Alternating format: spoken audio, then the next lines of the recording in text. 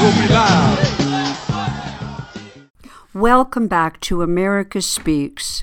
I am delighted once again to welcome Carol Walker of Wild Hoofbeats to part 2 of our conversation on America's wild horses.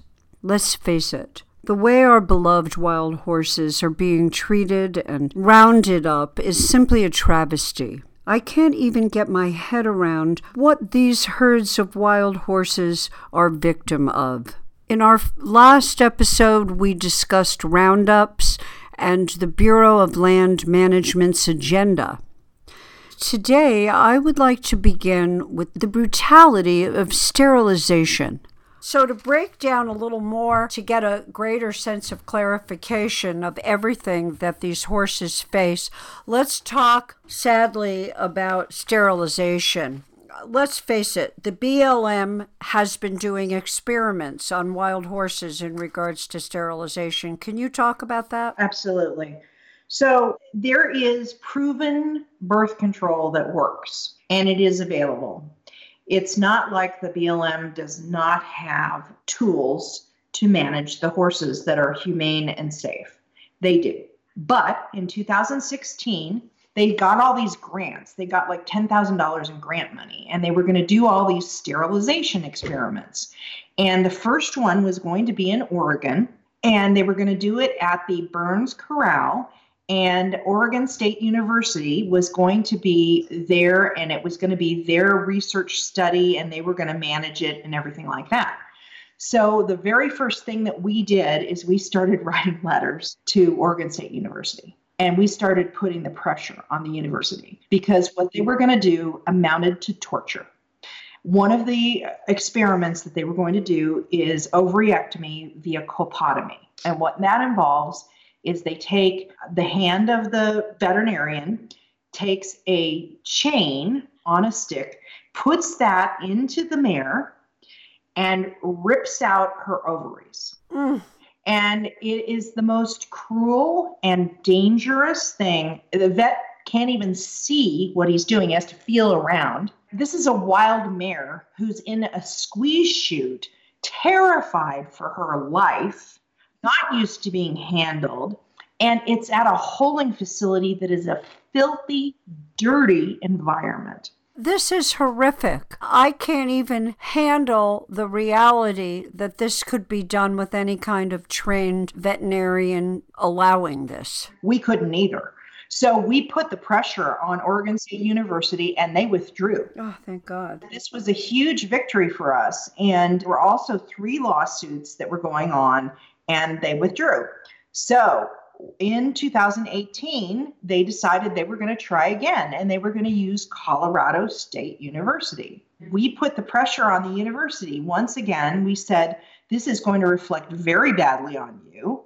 We contacted the board of trustees. We tried to get articles out, and the university withdrew from the study.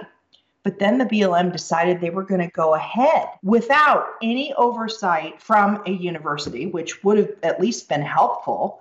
And they were going to go ahead and do this. And so we had a lawsuit to stop this, and we won. So now these horses that had been rounded up are no longer going to go through this horrific procedure, but probably a lot of them will end up slaughtered because they're getting sent to holding facilities, and they will be sold and end up in hands that are not kind. Where are they now? Have we had an outcome? In Hines, Oregon, BLM corrals, and people can adopt them now. Can you tell our listeners, where would we begin to put out the APB on this? So people can actually go and visit the horses. They can just go there and drive around and look at the horses, and they can go in the office and they can adopt them. I have the address for you. It's 28910 Highway 20 West, Hines, Oregon. And the phone is 541-573-4400. And do we know how many horses are there? 846 and 41 burros. Oh my gosh. Minus a few burros that have been adopted and are now on their way to Skydog Sanctuary. So this herd, the Warm Springs herd that they tried to take almost 100% of the horses. And they tried to get all of the burros, but they got 41 of them, and they think there's 30 left. These were the only burros in the entire state of Oregon. So they're going to release horses into the area. They said they're only going to release 66 horses to leave only 96 horses in a 500,000 acre area. I mean, it's just so wrong. But anyway, there are 846 horses. There are some very beautiful horses there. There are Appaloosas. Appaloosas are kind of rare. And there are some really outstandingly beautiful horses there. So, yes, if you have a yen to go get a wild horse, you can. And there is also a new incentive program, which I feel very negative about, but it might help people who are going to go try to adopt. They are now, the BLM is going to pay you $500 within 60 days of adopting a wild horse. And then after a year, another $500. And this incentive program is geared to try to clear out the corrals. I have mixed views about it because I'm concerned that what it's going to do is it's going to make people who are greedy, they're willing to keep the horse for a year because all the expenses are paid, and then they can turn around and sell it to slaughter and make some more money. You know, a lot of times we get information and we feel we're being informed. Today's program is an opportunity, actually, to save a life. Not everybody can adopt a horse, etc., but there are people who may be able to mitigate a problem here. And I also want to emphasize to you, it's an opportunity for all of our listeners to reach out to groups who also could in the area find a way to bring a couple of these horses into their stables, correct? Absolutely. So I think we have to be very careful. This idea only works if you really want to care for a horse for its lifetime, period. Yes. Otherwise, you're not part of the solution, you're part of the problem. So let me ask you a bit about the court ruling against the BLM and the impact on the checkerboard roundup case. Oh, okay. So the most recent checkerboard roundup case, there have been several. What happened was I was there for most of the roundup, and we noticed that the BLM was not counting the foals. And they had said they were going to take a certain number of horses, and they were taking also foals and not counting them toward that total. This was not part of the environmental assessment that the BLM had prepared. And so actually it was illegal that they were doing that. And what we were really concerned about is that they were going to go and make this a precedent, that they would say, okay, we're going to remove 200 horses. And then, oh, by the way, they have foals with them. So they're actually removing 304. So we actually won this, but unfortunately we just won it and the horses are long gone. Oh, no. It's not like the horses could be put back. And that's the problem. We tried to get a temporary restraining order during the roundup, and we were on tenterhooks waiting to see if BLM was going to stop this roundup when they got to the number that they had said, and they didn't. And we didn't win it with the judge. It's very hard. So they ended up taking 1,940 horses instead of 1,540. Oh, my God. They took 2,000 horses? Yes. And where are those horses now? What would your estimation be? Initially, part of them were sent to the Rock Springs Corrals in Wyoming. Part of them were sent to private facilities in Bruno, Idaho, and Axtell, Utah. And the public was not allowed to see these horses, adopt these horses, do anything with these horses because they were private facilities. And then the horses were shipped out to different areas. And they did an annual tour at both Axtell and Bruno, both of which I attended.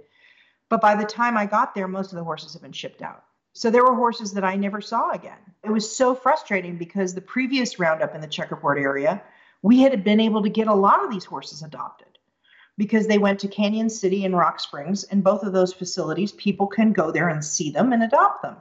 But the BLM doesn't care. You know, they just want to get rid of these horses. So they're actually making this a clandestine move at this point. Yes. And is this premeditated? Is this worse during the Trump administration, or is this business as usual?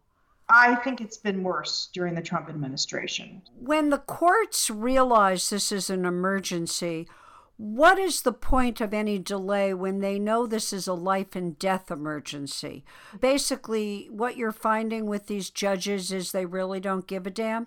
No, it's not that. It's that the BLM makes it that it's a terrible financial burden on them if they don't go ahead at that time. What's the burden? So Judge Freudenthal had to make a decision about what was more urgent, the horses being removed or the BLM having paid millions of dollars to this contractor and having the roundup not go forward. But then you have to look at the origin of them going to the contractor, investing these millions of dollars for the removal when the argument is against the removal to begin with. So this money is badly spent. Of course, but you have to, when you're doing a lawsuit against the BLM, you're trying to do something you can actually win on when they have violated some sort of policy or law. So that's what you have to do. I mean, that, of course, it never should have happened, but it does. It does.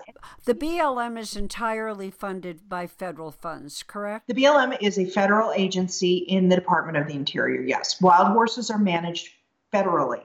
They are not managed by states, and that is a very good thing. The last thing on earth you would want to do is have Utah be in charge of wild horses in their state.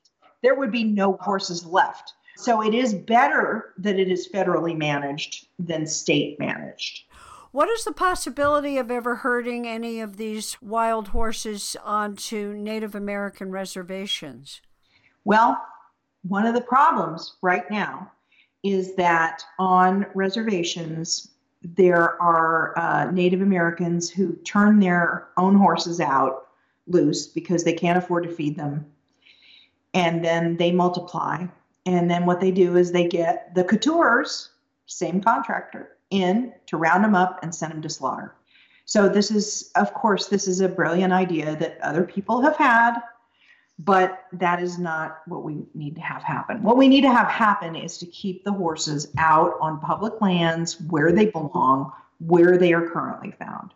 I want to get a sense from you on the 15-mile wild horse herd in Wyoming and what that means. Okay, so I've actually been there several times, and it's a very wild area. It is truly in the middle of nowhere. It's 35 miles from Worland, Wyoming, which most people have not even heard of. And it's kind of spooky because the times I've been the only person out there.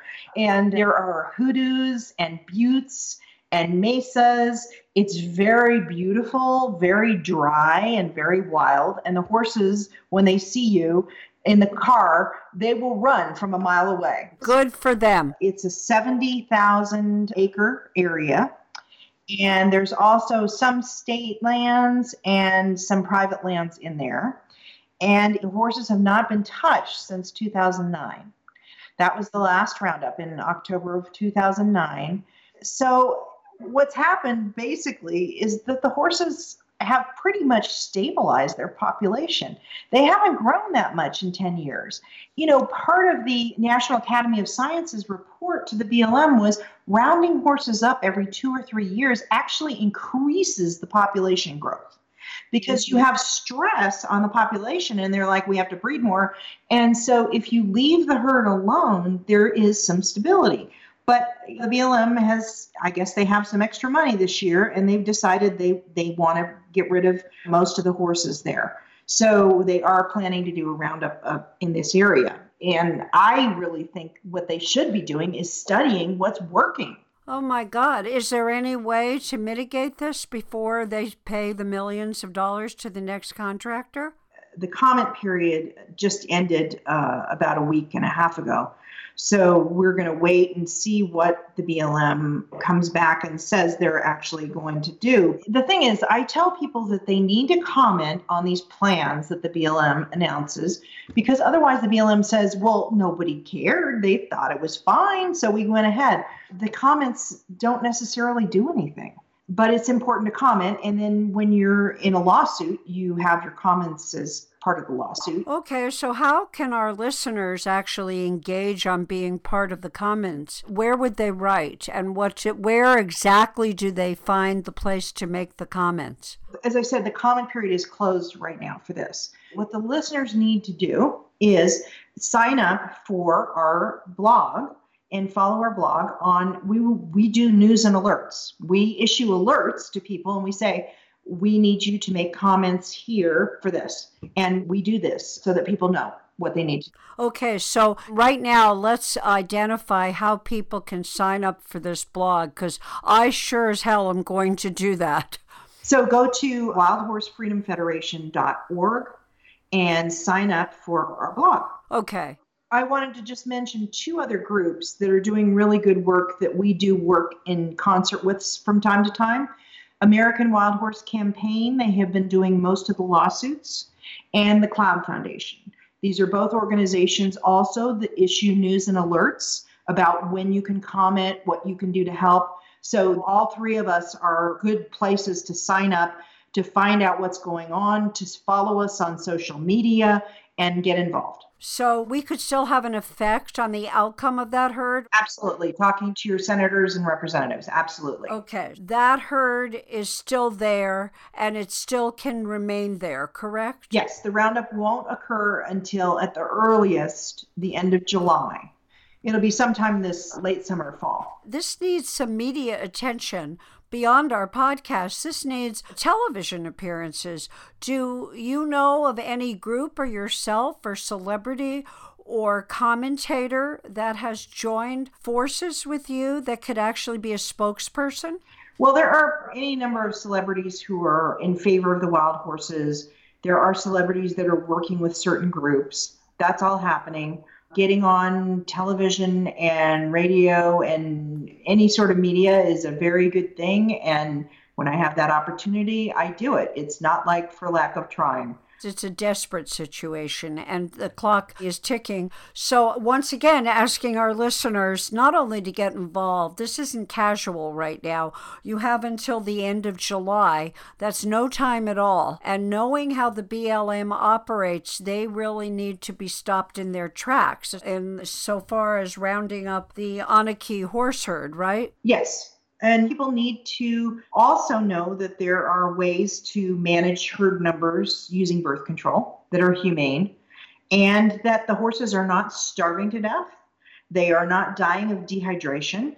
And it is not a situation where the BLM needs to urgently remove these horses. It's only urgent in the minds of the livestock raisers. Clearly, this is money versus life. I don't think we have any discrepancy here. This is a need and a lust for agro, for lands, for development, for fracking, for mining, whatever, versus the lives of thousands of wild horses. And I think one of the problems in the food chain is that people are exhausted and don't know what to fight for. Well, this is the kind of issue to fight for where you can look at this and say you actually can make a difference to save their lives. Absolutely.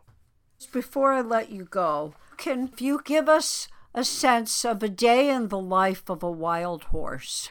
In most of the herds, you have families where there will be an older, wise mare, and she'll be the lead mare. She's the one who knows where the water is, where the best grazing is, and she leads the family. You have the stallion bringing up the rear, and he is the protector, and he fights for his family, and he makes sure that they're safe. And then you have the youngsters, and they're always fun to watch. So when you have a new baby in the family, you'll see lots of naps. And sometimes you have all the horses in the entire family, including the stallion, lie down to sleep. And this is one of my very favorite times to observe them, because they all lie down to sleep and then they get up and they get active. The babies nurse, they'll play, and it's really wonderful to watch. And then some of these families, you'll see mares that have been together for 10 years. The stallion might have had this family for many, many years, and he stays with them until he gets old and he can't take care of them anymore. And the young fillies will leave home when they reach estrus and they find a new family for themselves with another stallion. And the boys, when they get a little too rambunctious, when they get to be about 2 or 3, get kicked out by dad. And they form bachelor bands, and you'll see them running around causing all sorts of trouble all across the horse range. They're really fun to watch. And they play fight, and they practice being stallions for their family when they finally get it. And you'll see families will hang out together. The stallions might know each other for a very long time, and they have respect for each other, but they kind of like to be around other families. So watching this interaction between the different family members and the different families is so wonderful. There's nothing like it. Well, I think one of the things that I look at with this extraordinary blessing of the notion of a wild horse is it really speaks to me of freedom. And it really speaks to me of the frontier of what this country was great at in terms of us really having a celebration of how we use our commons and our land. We should not be having this interview today to discuss the treachery and the threat that this species is experiencing. To me, almost feels sacrilegious to this country. I feel we are certainly not informed as a citizenry when it comes to wild horses. I feel that it's once again, we're looking at an issue that is being steamrolled by an area of government that is once again playing to the pockets of a deep lobby. And I, for one, as an American, am sick of it. So I feel that America Speaks is taking a firm stand in opposing this mentality. We have got to learn to not only stand up for what's right, we have to learn to stand up for life. I am so encouraged and inspired by what you do every day because honestly, I don't know how you face this without wringing your hands together in frustration. Well, there are other days like that, but then, I remember these horses and that if I don't stand up for them, nobody is going to do that. So that's what inspires me when I think about these horses. Well, they really are lucky to have you, and we are lucky to have them.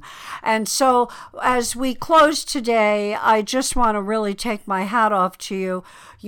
Personally, it makes me want to go and see these herds. You should.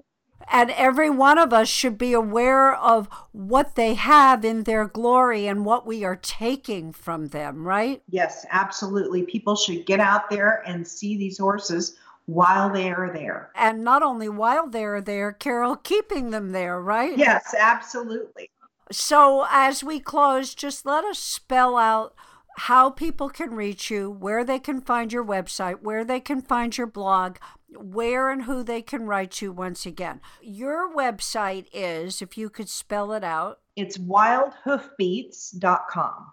WILDHOOFBEATS.com. Where would they find your blog? On the website. And then wildhorsefreedomfederation.org. And if anybody wants to write to senators and legislators and congresspeople, what would be the best header to get their attention so that it doesn't get tabled? Well, it's anything about saving our wild horses. So in opposition to the BLM rounding up a specific herd, would that be accurate? Absolutely. They can definitely talk about whatever that particular herd is, or just how important the wild horses being on our public lands is, and that they be preserved in the wild. So what kind of legislation are we looking to find coming up in terms of protection for wild horses? The SAFE Act. We've been trying to get it through to prevent wild horses being sent to slaughter. We don't have slaughterhouses in this country anymore, but what is happening is the horses get shipped to either Canada or Mexico for slaughter. Oh. And so the SAFE Act would close that door. And when is that up for a vote? It's not right now. It's almost passed several times. So it's just a matter of following the organizations that will alert you when things are up for a vote And we can tell you when you need to call and write and contact your senators and representatives. And those of you who live in Utah, Nevada, Wyoming, Oregon, Colorado, New Mexico, Arizona, California, reach out to your congresspeople and tell them it's time to bring the SAFE Act to the floor and pass it, correct? Yes. Well, this has just been an amazing conversation today. I'm actually really troubled and feeling a sense of, I don't want to feel despair, but I feel the battle is a bit uphill, and maybe I'm incorrect, but I also feel there's hope because I look at what you do every day, Carol, and you know what? These horses have you, and they have your fellow advocates and activists, but it's not enough, and I think that's fair to say, and I also am reaching out for all of us to be part of your army because you need public support. Yes, absolutely.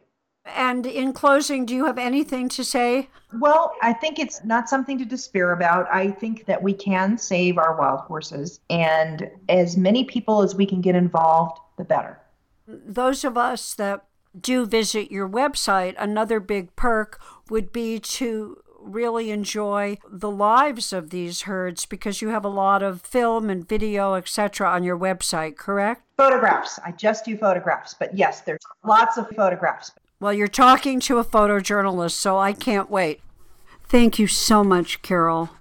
I am inviting everyone who's listening to join me to get far more active and truly reach out to your representatives in Congress and in the Senate to call for an end of the persecution of this species. I think we can all agree after listening to both conversations that we as citizens cannot allow these ongoing roundups.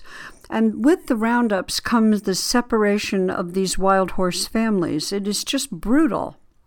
I'm fully aware that the feds have been warehousing wild horses in an effort to preserve the cattle ranchers' public land so that their livestock can graze. They see wild horses as a nuisance, fueling conflict among commercial interests, bureaucrats, and animal advocates. Wild horses have as much a right to live and breed on our open lands throughout our vast western states as any other herd, especially since they are now truly endangered. Our goal should be to protect America's wild horses and burros by stopping the federal government's systematic elimination of these national icons from our public lands. It is unthinkable. The government can't just continue removing wild animals from the land and warehousing them at an escalating expense, which it has now done for decades. The herds in Nevada and Wyoming are still there, but not for long. Please, go to Carol Walker's website, wildhoofbeats.com. That's www.wildhoofbeats.com, wildhoofbeats.com. Or you can also go onto the website of the Wild Horse Freedom Federation.org or American Wild Horse Campaign or the Cloud Foundation. All of these sites will give you plenty of information on what is at stake and what cases are coming up, and more important, what roundups are coming up and how you can try to stop them. This has been a privilege today for us to have an opportunity to not just learn about the plight of our wild horses, but realize that we still can do something about this. It is up to us to use social media to spread the word and contact the BLM and our elected officials. I want to invite everyone to America Speaks podcast with Tish Lampert on Apple Podcasts. And also, please go to our website at www.tishlampert.org for news of my forthcoming book. And once again, I want to thank James Koblenz and Kim Langbacker, without whom this episode would not be possible.